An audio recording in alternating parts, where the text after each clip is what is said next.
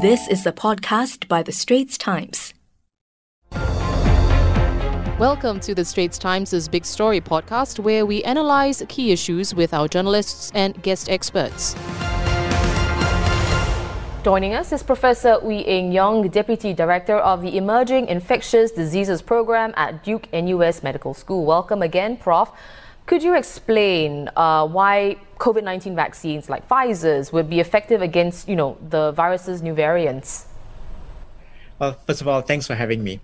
The vaccines that that have been licensed, like those from Pfizer as well as Moderna, eventually, the vaccines are constructed by using the entire spike gene. So it's not just one part of the protein, but it's not one part of the gene that encodes for the whole protein, but the entire thing itself.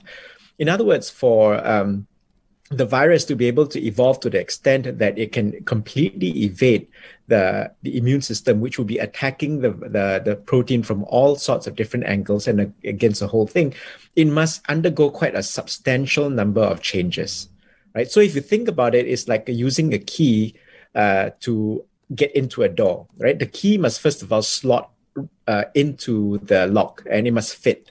And next thing the key needs to do, or at least the person using the key needs to now turn the key so that you now unlock the door. So the mutations that we're finding with the UK variant, the South Africa variant, and all that are mostly focused or concentrated around the very tip of the key. And so the idea, therefore, is that it fits the lock better. Right. But there are also other parts of the spike protein that are important, and that's important for turning the lock. And so because of the way the vaccines are made, we'll also make antibodies that now block the spike protein from turning. And if it cannot turn, it cannot unlock, right? So then the virus cannot get in. But that's just the antibody perspective of the immune response. Our immune response is also composed of killer cells, right? Or a thing called T cells. And the T cells basically now peer inside our cells to know which ones are infected and which ones are not. So in the event that, the antibodies are not sufficient to protect against infection, and that gets through, then our T cells will then still come and be able to scan and identify which ones are infected and which ones are not. And then you'll get rid of those that are infected and prevent the virus from spreading in the body. So RNA vaccines, as well as those vaccines that like AstraZeneca's adenoviral vector vaccines, so these vaccines all are delivered into our body, and then our body then makes the spike protein.